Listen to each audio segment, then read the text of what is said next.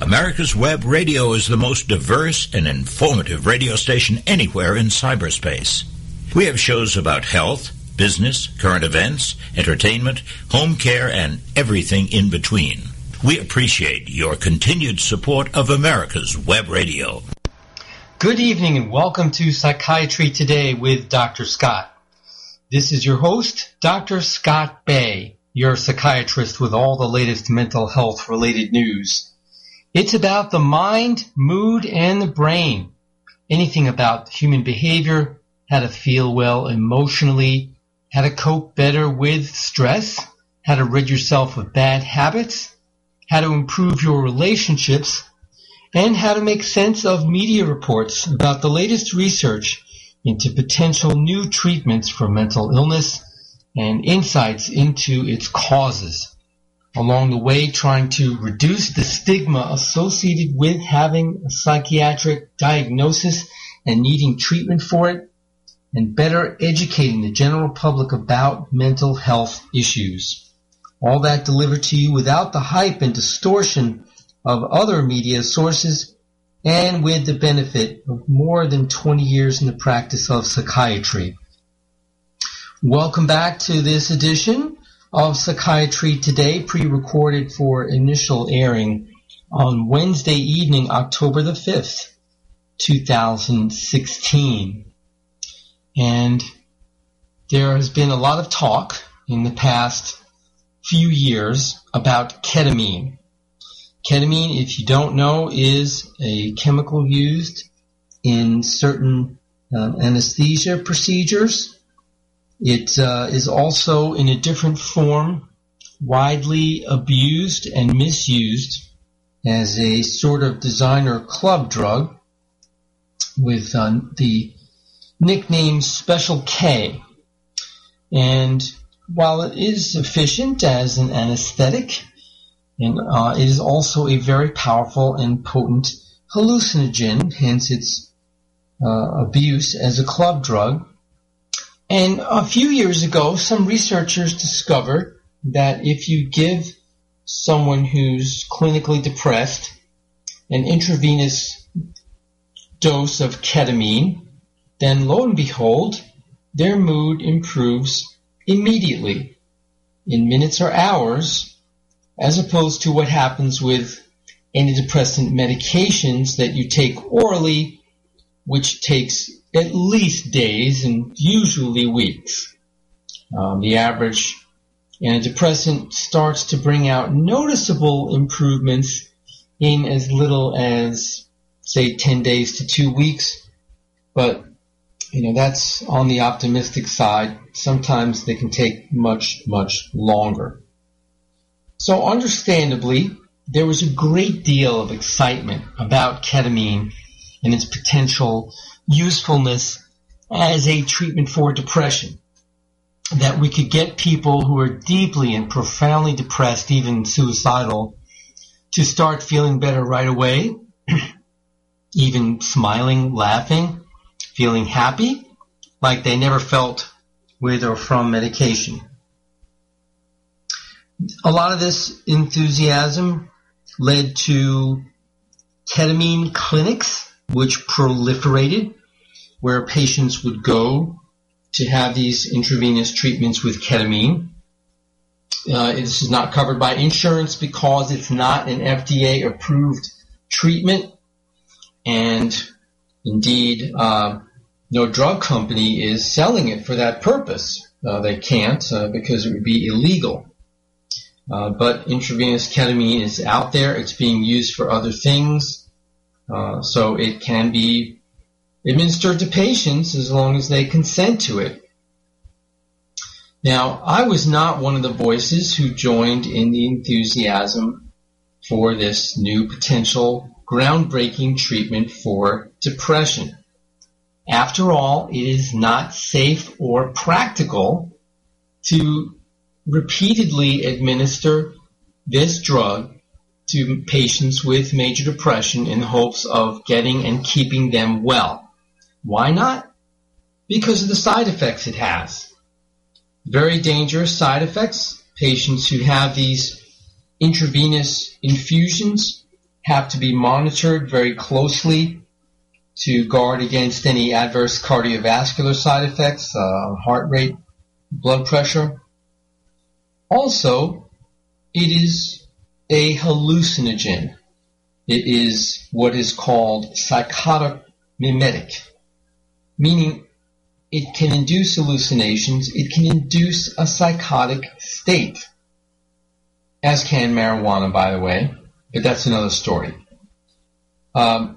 So while it's very, very important and fascinating that ketamine can relieve depression, we have to study this a different way. Instead of like, oh, okay, we'll just give depressed patients IV ketamine, they'll feel better. Instead, the better approach, which is being taken by many, many, many different scientists, well, what is it about ketamine that relieves depression? And is there something we can do that's similar but safer to give these patients relief from their depression?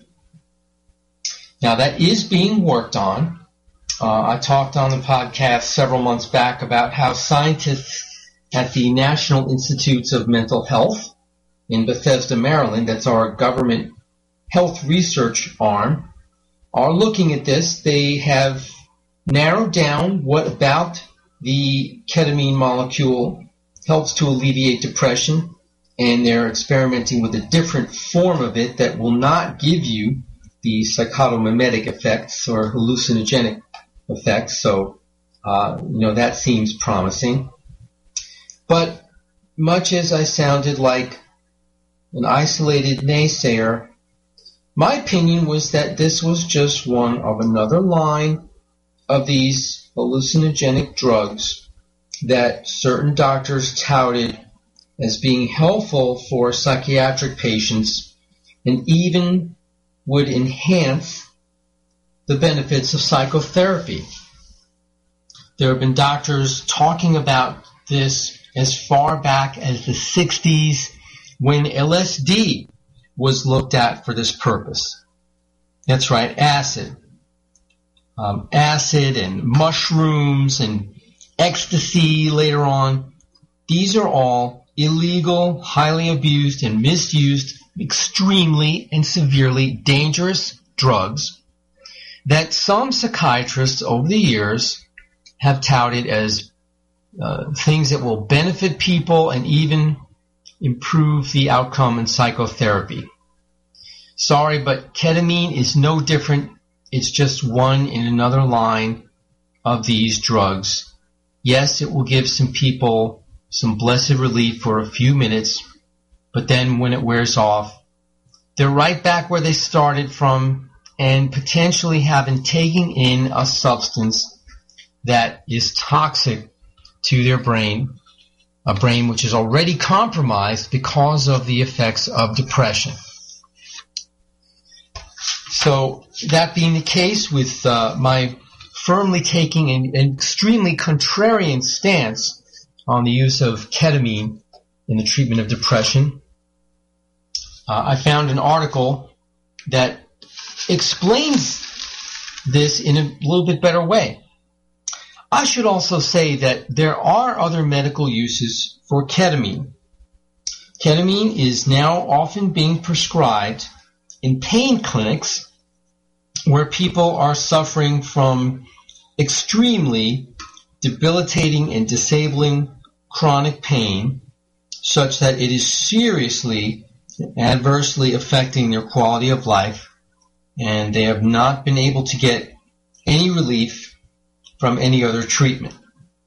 So while I am extremely skeptical about using it to treat depression, I will not and cannot comment, well, I could, but I choose not to comment on intravenous ketamine as a treatment for chronic pain, that not being within the bounds of my specialty and having no expertise in that area.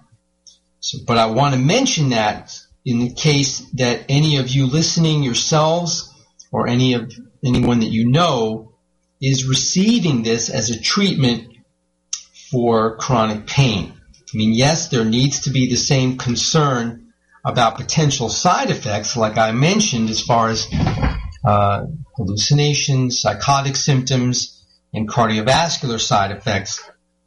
But as far as its effectiveness, as far as the appropriateness of using that as a treatment for chronic pain, something that I should not and will not comment on. Just going to restrict my comments to use of ketamine as a potential treatment for depression, which again, I do not think it is. I think instead it points the way toward exploring what safer medicines may work similarly.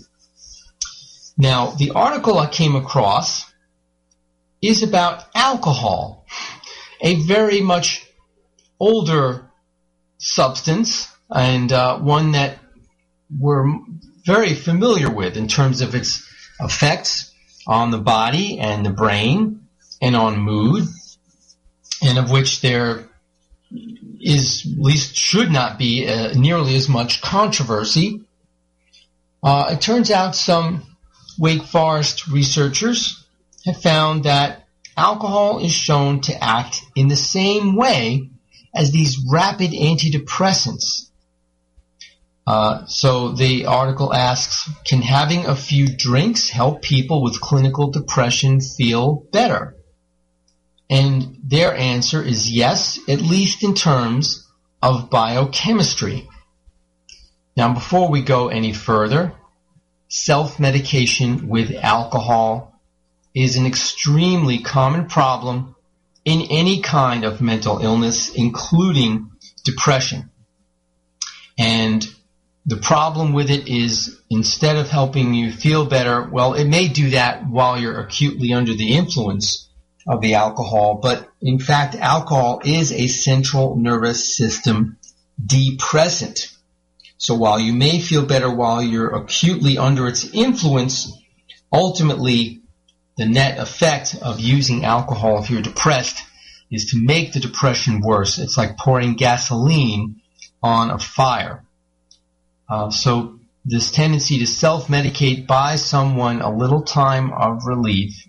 Then after that, they're not only right back where they started, but maybe even worse off. And the point of the article is that they found that alcohol produces these same types of rapid antidepressant type effects as other chemicals that have been looked at recently, including ketamine.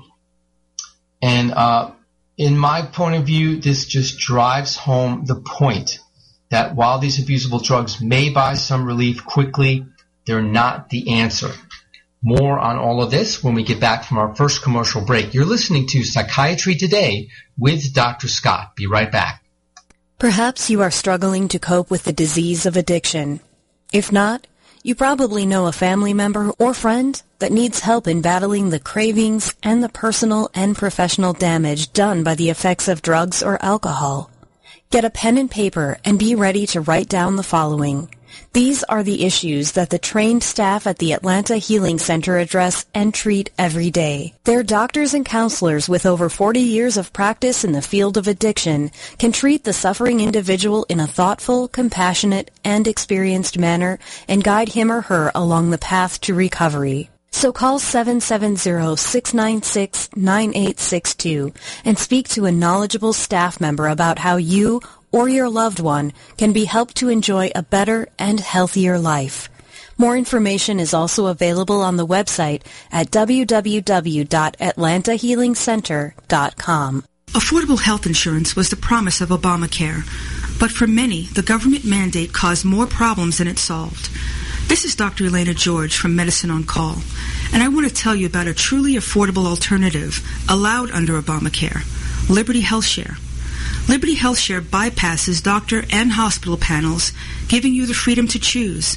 And with a maximum of $500 out-of-pocket per person and 100% coverage up to $1 million per year per occurrence, you can rest assured knowing you and your family are protected. Coverage starts as low as $107 per month and also includes dental, vision, pharmacy, and holistic care. Liberty HealthShare puts you back in charge of your health. Visit them online at libertyoncall.org. Again, for a true affordable alternative to Obamacare, visit libertyoncall.org or call toll-free 1-800-714-6993 today. America's Web Radio is the most diverse and informative radio station anywhere in cyberspace. We have shows about health, business, current events, entertainment, home care, and everything in between. We appreciate your continued support of America's Web Radio. Welcome back to Psychiatry Today with your host, Dr. Scott Bay, your psychiatrist with all the latest mental health-related news. Now, in a study published in the current issue of the journal Nature Communications, researchers found that alcohol produces the same neural and molecular changes as drugs that have been proven to be rapidly effective antidepressants. Okay, now the researchers are going to be the first ones to say, hold the phone. We're not saying drinking alcohol is a way to solve depression.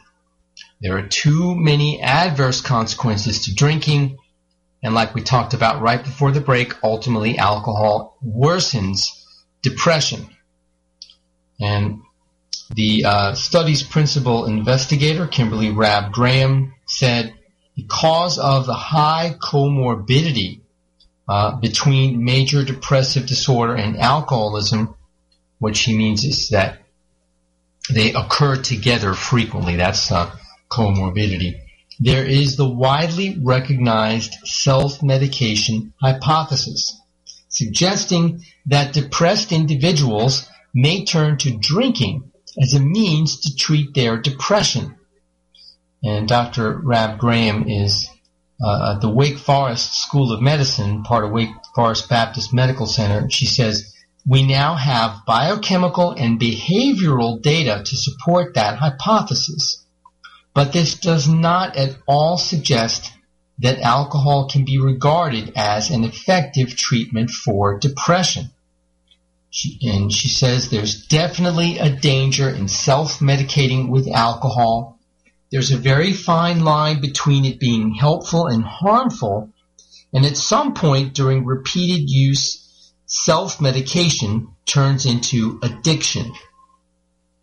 Now, in their study, which used an animal model, Dr. Rabb Graham and her colleagues found that a single dose of an intoxicating level of alcohol, which has been shown to block NMDA receptors, these receptors are proteins associated with learning and memory, worked in conjunction with the autism-related protein FMRP to transform an amino acid called GABA from an inhibitor to a stimulator of neural activity. In addition, the research team found that these biochemical changes resulted in the non-depressive behavior lasting at least 24 hours. Okay, let's pull this apart and explain a little bit better. NMDA receptors work via the neurotransmitter glutamate. If you've heard of any neurotransmitters at all, these are the chemical hormone-like substances that help regulate functions in the brain. You may have heard of serotonin and also norepinephrine and dopamine. Those are heavily involved in regulation of mood, for example. But glutamate is also very important. And the NMDA receptor is where ketamine is very active. And you may or may not have heard of GABA. That stands for gamma-aminobutyric acid. It is an amino acid. It is also a neurotransmitter in the brain. And foolishly, it is sold over the counter as a supplement, thinking it might do something to relieve anxiety. Please do not waste your money on this. There is no way that taking exogenous GABA will do anything. It can't just go into the brain from ingesting it orally and have any benefits. And what they're talking about is whereas GABA is usually an inhibitory neurotransmitter, in other words, it usually shuts down or calms down the brain cells in certain pathways in the brain. What these researchers found is that they could get GABA to stimulate neural activity. Well, it was in an animal model, and so what they found was that alcohol stimulated this biochemical pathway in the animals, same as the rapid type antidepressants, and produced behavioral effects that show antidepressant effect. How do you do this in an animal who can't tell you how happy or sad they are? Well, scientists years ago came up with a test that they say reliably predicts whether a chemical will relieve depression in humans. They put rodents in something called a forced swim test. Rodents who tend toward depression will stop swimming when they realize they can't get out of this tub that they're in. And those who are not depressed or have been successfully treated with antidepressant chemicals will keep swimming and keep trying to get out of the tub a lot longer. Sounds simple-minded, even silly, but believe it or not, this is shown to be reliably analogous to treatment of depressed behavior in humans. Now, in recent years, the article points out, single doses, like we talked about before, of rapid antidepressants like ketamine have proven capable of relieving depressive symptoms within hours and lasting for up to 2 weeks, even in individuals who are resistant to traditional antidepressants. And Dr. Rav Graham says, while additional research is needed in this area, findings do provide a biological basis for the natural human instinct to self-medicate. And they also define a molecular mechanism that may be a critical contributor to the co-occurrence that happens with alcohol misuse and major depression. Well, so what I think is the significant take-home point of the article is that it is interesting to find that alcohol, of all things, will bring about some of the same biochemical changes in the brain in terms of rapid relief of depression as does ketamine. And it may shed some light on the tendency to self-medicate with alcohol. I'm not sure how valuable that is. I think it's fairly self-evident that someone in a severely adverse mental state will do anything they can to relieve that, including something self-destructive like drinking. But again, to me, it points out that ketamine is just another in a long line of mind-altering drugs that may be administered to depressed patients that may relieve their symptoms temporarily, but not give them lasting relief, not address the underlying cause of the depression, and not make sure that it won't come back, and worst of all, can have toxic side effects. So basic bottom line, even alcohol can do what ketamine does, and it's still, I think, way past time to temper this excessive and unbridled enthusiasm about using ketamine to treat depression. Instead of using it, again, we need to learn more about why and how it works and use that knowledge to develop other and safer and better treatments. Well, next up on Psychiatry Today. Perhaps you've heard the old saying, a happy wife is a happy life, right? Well, it turns out that one research study found that having a happy spouse could be good for your health. The study reveals a unique social link between happiness and health among older adults. And I suspect that this wouldn't necessarily apply to just men with happy wives. So let's take a look at the study. Again, having a happy spouse may be related to better health, at least among middle-aged and older adults, according to a new study published by the American Psychological Association. In a nationally representative study of 1,981 middle-aged heterosexual couples, researchers found that people with happy spouses were much more likely to report better health over time. This occurred above and beyond the person's own happiness. The study was published in the American Psychological Association journal Health Psychology. The finding significantly broadens assumptions about the relationship between happiness and health, suggesting a unique social link.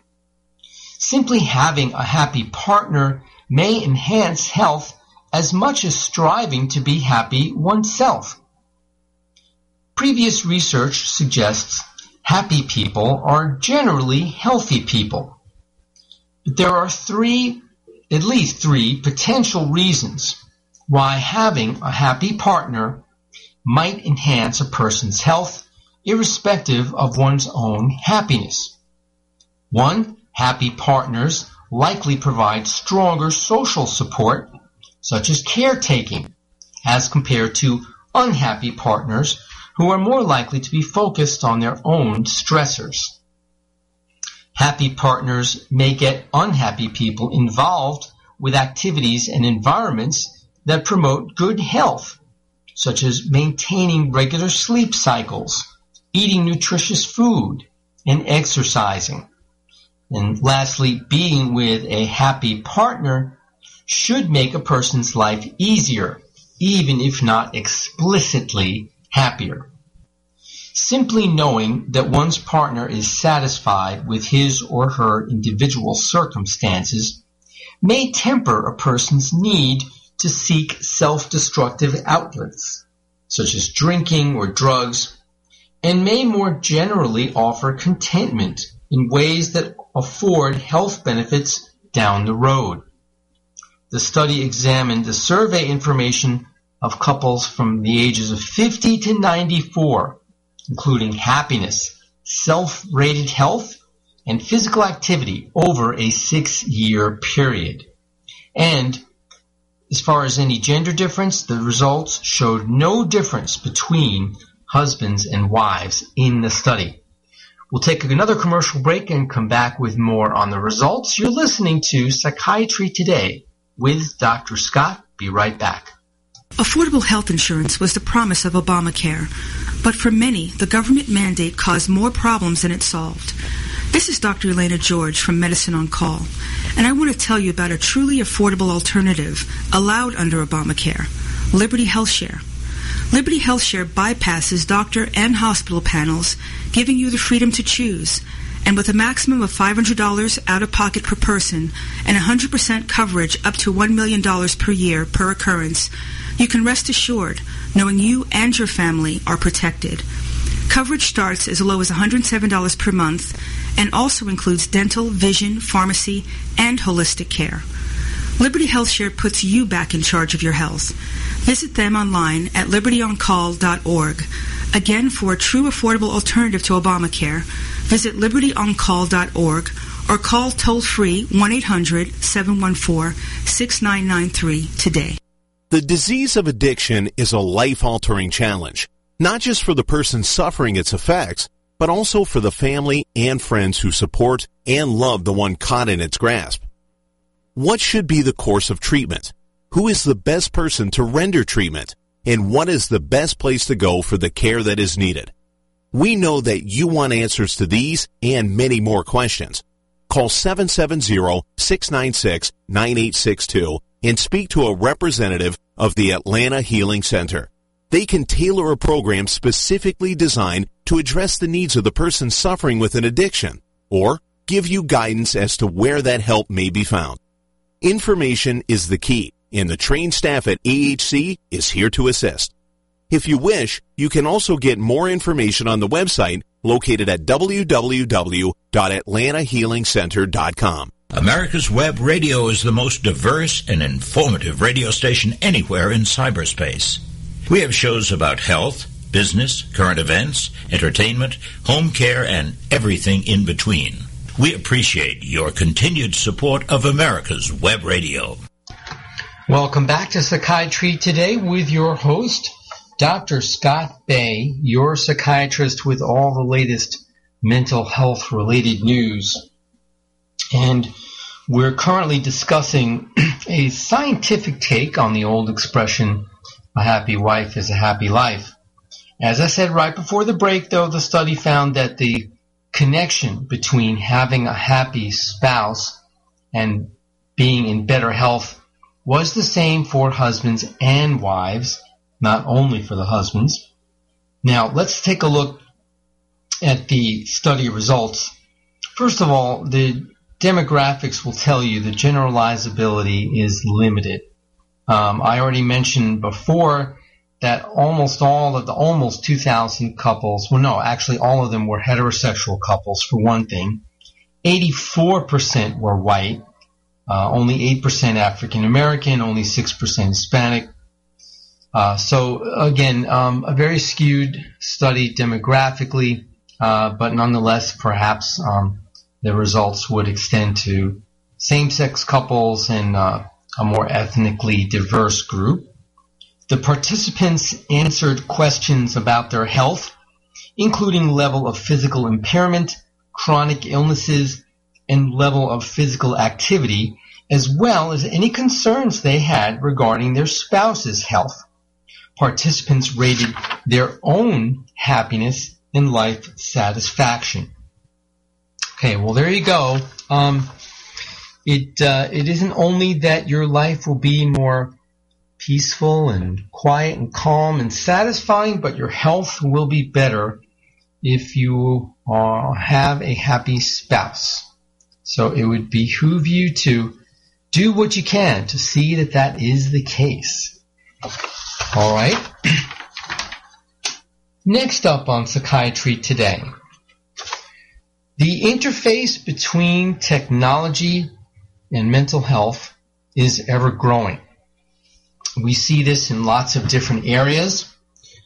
We see this in sensors being able to pick up signals from the brain and allowing disabled people to move a cursor on a computer screen so they can communicate or write or type. And we see this same technology being applied to allow people who are victims of paralysis to be able to move their limbs when their limbs are attached to special electronically controlled apparatus. And we have heard that in the future there will be implantable chips that can monitor certain signals from the brain and either tell us certain things about the person or allow that person to do certain things and have it to be monitored. Pretty scary things. But here's something that may be somewhat closer to actually becoming something in everyday life. This device can detect your emotions using wireless signals. It can measure your heartbeat and your breathing rate, and using information like that, the device can tell if you're excited, happy, angry, or sad. And this comes to us from scientists at MIT. As many a relationship book can tell you, understanding someone else's emotions can be a difficult task. Facial expressions aren't always reliable. A smile can conceal frustration, while a poker face might mask a winning hand. But what if technology could tell us how someone is really feeling? Researchers from MIT's Computer Science and Artificial Intelligence Laboratory have developed EQ Radio, a device that can detect a person's emotions using wireless signals. By measuring subtle changes in breathing and heart rhythms, EQ Radio is apparently 87% accurate at detecting if a person is excited, happy, angry, or sad, and can do so without on-body sensors. MIT professor and project lead Dina Katabi envisions the system being used in entertainment, consumer behavior, and healthcare. Film studios and ad agencies could test viewers' reactions in real time, while smart homes could use information about your mood to adjust the heating or suggest that you get some fresh air. That's a pretty scary thought, isn't it? How would you like your house to say, hey, you don't seem to be in too good a mood today. Why don't you get outside and get some fresh air? Do you want your house to be that smart? Well, be that as it may, let's continue to see what this research is about. The wireless signals can capture information about human behavior that is not always visible to the naked eye. This could pave the way for future technologies that could help monitor and diagnose conditions like depression and anxiety. EQ Radio builds on efforts to use wireless technology for measuring human behaviors, such as breathing and falling. Using wireless signals reflected off people's bodies, the device measures heartbeats as accurately as an EKG monitor, with a margin of error of approximately 0.3%. It then studies the waveforms within each heartbeat to match a person's behavior to how they previously acted in one of the 4 emotion states.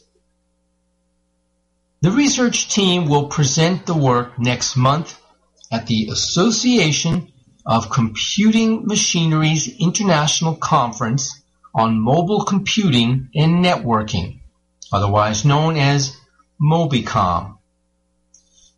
Existing emotion detection methods rely on audiovisual cues or on-body sensors, but there are downsides to both techniques. Facial expressions are notoriously unreliable.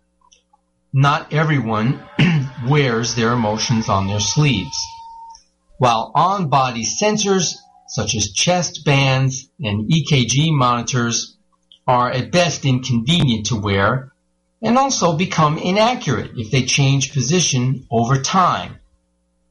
EQ Radio instead sends wireless signals that reflect off of a person's body and back to the device. Its beat extraction algorithms break the reflections into individual heartbeats and analyze the small variations in heartbeat intervals to determine their levels of arousal and positive affect. These measurements are what allow EQ Radio to detect emotion. For example, a person whose signals correlate to low arousal and negative affect is more likely to be tagged as sad, while someone whose signals correlate to high arousal and positive affect would likely be tagged as excited. The exact correlations vary from person to person, but are consistent enough that EQ Radio could detect emotions with 70% accuracy even when it hadn't previously measured the target person's heartbeat. Just by knowing how people breathe and how their hearts beat in different emotional states, they can look at a random person's heartbeat and reliably detect their emotions. For the experiments, subjects used videos or music to recall a series of memories that each evoked one of the four emotions, as well as a no-emotion baseline. So these were used to calibrate the machine, as it were. Trained just on those 5 sets of 2-minute videos, EQ Radio could then accurately classify the person's behavior among the 4 emotions a stunning 87% of the time. Compared with Microsoft's vision-based Emotion API, which focuses on facial expressions, EQ Radio was found to be significantly more accurate in detecting joy, sadness, and anger. The two systems performed similarly with neutral emotions, since a face's absence of emotion is generally easier to detect than its presence. One of the MIT team's toughest challenges was to tune out irrelevant data. In order to get individual heartbeats, for example, the team had to dampen the breathing, since the distance that a person's chest moves from breathing is much greater than the distance that their heart moves to beat. To do so, the team focused on wireless signals that are based on acceleration rather than distance traveled, since the rise and fall of the chest with each breath tends to be much more consistent and therefore have a lower acceleration than the motion of the heartbeat. Although the focus on emotion detection meant analyzing the time between heartbeats, the team says that the algorithm's ability to capture the heartbeat's entire waveform means that in the future it could be used for non-invasive health monitoring and diagnostic settings. By recovering measurements of the heart valves actually opening and closing at a millisecond time scale, this system can literally detect if someone's heart skips a beat. This opens up the possibility of learning more about conditions like cardiac arrhythmias and exploring potentially other medical applications. And that's really where I hope this research goes. I would hate to think that advertisers and people wanting to market movies or other things would exploit this data to better tailor their products to sell more of them. And likewise, it would also not be good to use it to spy on people in some ways. Anyway, we have a commercial break, and we'll be right back with more mental health-related news after that. You're listening to Psychiatry Today with Dr. Scott. Be right back.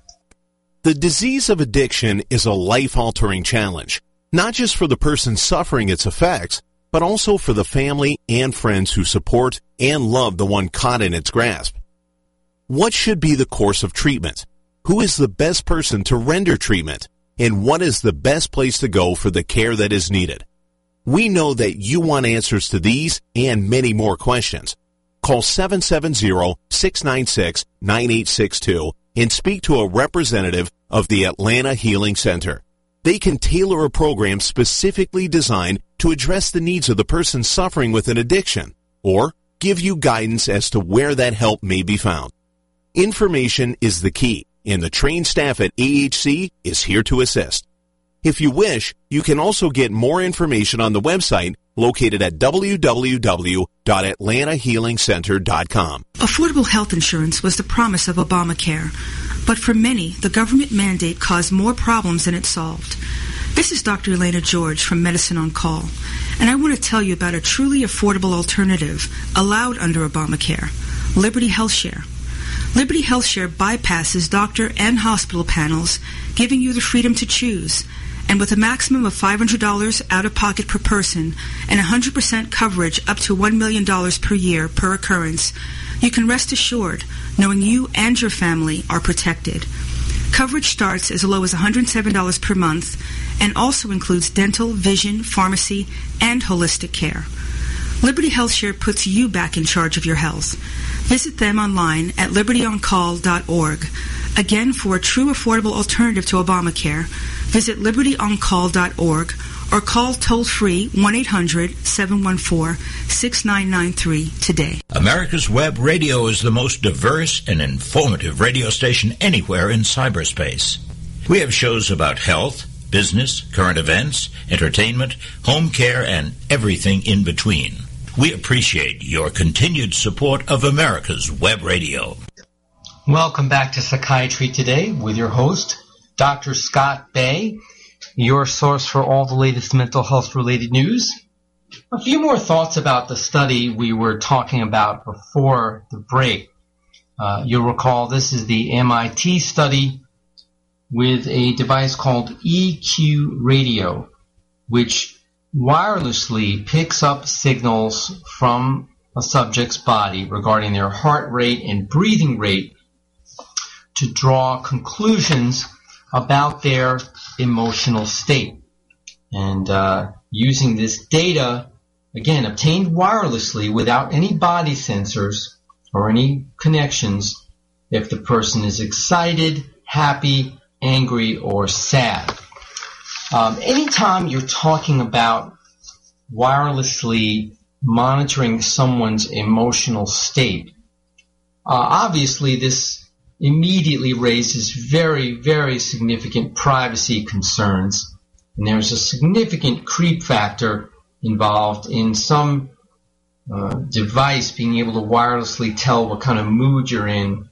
And we touched a little bit on how this potentially could be exploited in an undesirable way, using our mood state to potentially influence us to buy products or to tailor products toward us. But I thought of something else as I was first reading this article and decided to present it to you on tonight's podcast, that I admit what I'm proposing would have very, very severe privacy concerns. And so I want to issue that disclaimer very strongly before I even suggest this. However, I do think that it raises the discussion when you're talking about such a device. The thought that I had is, even though in this case the scientists were using this on individuals who were in the study, and they were just talking about calibrating the machine, as it were, and setting it to be able to predetermine what someone's normal heart rate and breathing rate were, and then calibrate it for the other states, excitement, happiness, sadness, or anger, based on artificially evoking these feelings using music or images or whatever the subject felt was necessary. What if the machine could be calibrated to just sort of broadly look at these types of emotional states, not knowing the specific parameters for all the people that was around it when it was in use? This would admittedly be casting a much wider net. In other words, the accuracy wouldn't be as much because it wouldn't be pre-calibrated. It would just be a detector. And the thought that I have is improving security. In this day and age, we are not safe when we go to a restaurant, a movie theater, a shopping mall, an airport, a concert hall, etc., etc. So what if there was a way that this technology could be adapted to monitor an environment for someone in a highly agitated state, as you would expect them to be before they're about to commit a crime such as a shooting or a suicide bombing or what have you. Again, now I grant you there's myriad problems with this, so please don't think that I think this is something that would necessarily be good or right or correct. For one thing, it again raises very, very severe privacy concerns. And for another, who's to say that someone who's going to commit an act like that is necessarily going to be in any kind of state of agitation? Indeed, just as the study itself acknowledged that when it comes to devices that look at facial expressions, those aren't always particularly accurate. Similarly, while it's hard to believe, there are those who are about to commit an atrocity like that who would be perfectly calm and at peace, especially if they're religious fanatics who think that they're going to meet a reward in the afterlife when they're about to commit whatever act they're going to do. So again, I acknowledge there's lots and lots of really severe problems with this, but I just think if you're talking about, well, here's a device that may wirelessly detect different emotional states, I think the issue has to be raised and has to be discussed, whether or not it's practical, whether or not it would be legal in any sense as far as privacy concerns. All right, well, next up on Psychiatry Today, let's turn our discussion to the feeling of loneliness. Loneliness is a feeling that may or may not be accompanied by depression. It is not the case that everyone who is lonely is depressed, but nonetheless, it is something that is linked to poor mental health and even poor physical health as well. And it turns out that loneliness is even a more accurate predictor of early death than is obesity. But is loneliness a heritable trait? Is there a genetic basis for it? Are there genes which cause someone to feel lonely? Well, to better understand who is at risk for loneliness, again, and since it's a better predictor of early death than obesity, researchers at the University of California at San Diego School of Medicine conducted the first genome-wide association study for loneliness as a lifelong trait, not a temporary state. Now, let me explain what a genome-wide association study is. When you do a study like that, you're looking at the entire human genome, and you're trying to scan the entire thing for certain characteristics that appear more often in people who tend to be lonely than those who don't. Even though it's taking a lot less time and expense to go through the human genome now than it used to, this is still quite an extensive and an exhaustive process. These scientists discovered that the risk for feeling lonely is partially due to genetics, but environment plays a bigger role. The study of more than 10,000 people, which was published on September the 15th in the journal Neuropsychopharmacology, also found that genetic risk for loneliness is associated with what is called neuroticism and depressive symptoms. Now, the term neuroticism really, to me, is both an outdated and pejorative term, but nonetheless it is still used in the scientific literature, believe it or not. And it refers to people who tend to have certain personality characteristics, tend to be anxious and tend to not be as socially outgoing. Now, the research shows that not everyone perceives loneliness in the same way. But just as physical pain alerts us to potential tissue damage and motivates us to take care of our physical bodies, loneliness, triggered by a discrepancy between an individual's preferred and actual social relations, is part of a biological warning system that has evolved to alert us of threats or damage to our social bodies.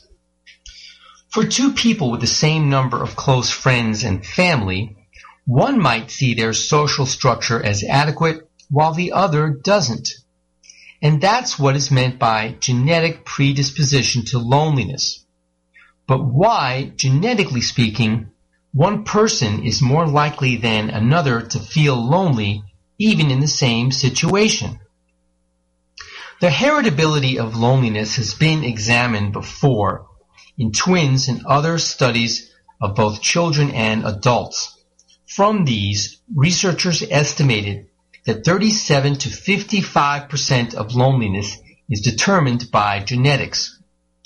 Previous studies also tried to pinpoint specific genes that contribute to loneliness, focusing on genes related to neurotransmitters such as dopamine and serotonin, or other cellular systems associated with human attachment, such as oxytocin. That's the feel-good social affiliation hormone. But these studies mostly relied on small sample sizes. In this latest research, they used a much larger sample size, looking at genetic and health information from almost 11,000 people aged 50 and older. As part of the study, participants answered 3 well-established questions that measure loneliness. The survey doesn't use the word lonely, since people are reluctant to report feeling that way. So the questions are, how often do you feel that you lack companionship? How often do you feel left out? And how often do you feel isolated from others? And they took into account gender, age, and marital status, as married people tend to be less lonely than unmarried people, as you might expect. Here's what the researchers found. Loneliness, the tendency to feel lonely over a lifetime rather than just occasionally due to circumstance, is a modestly heritable trait, 14 to 27% genetic, as compared to the previous estimates of 37 to 55%. They also determined that loneliness tends to be co-inherited with neuroticism, or long-term negative emotional state, and a scale of depressive symptoms. In contrast to previous studies, they didn't find loneliness to be associated with variations in specific candidate genes, such as those that encode dopamine or oxytocin.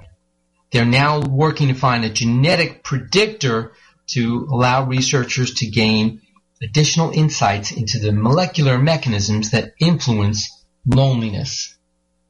Well, that's going to wrap it up for tonight's show. Not going to have a new podcast next week. We'll be back with a new one in 2 weeks. So until then, I hope you have a wonderful, stress-free 2 weeks.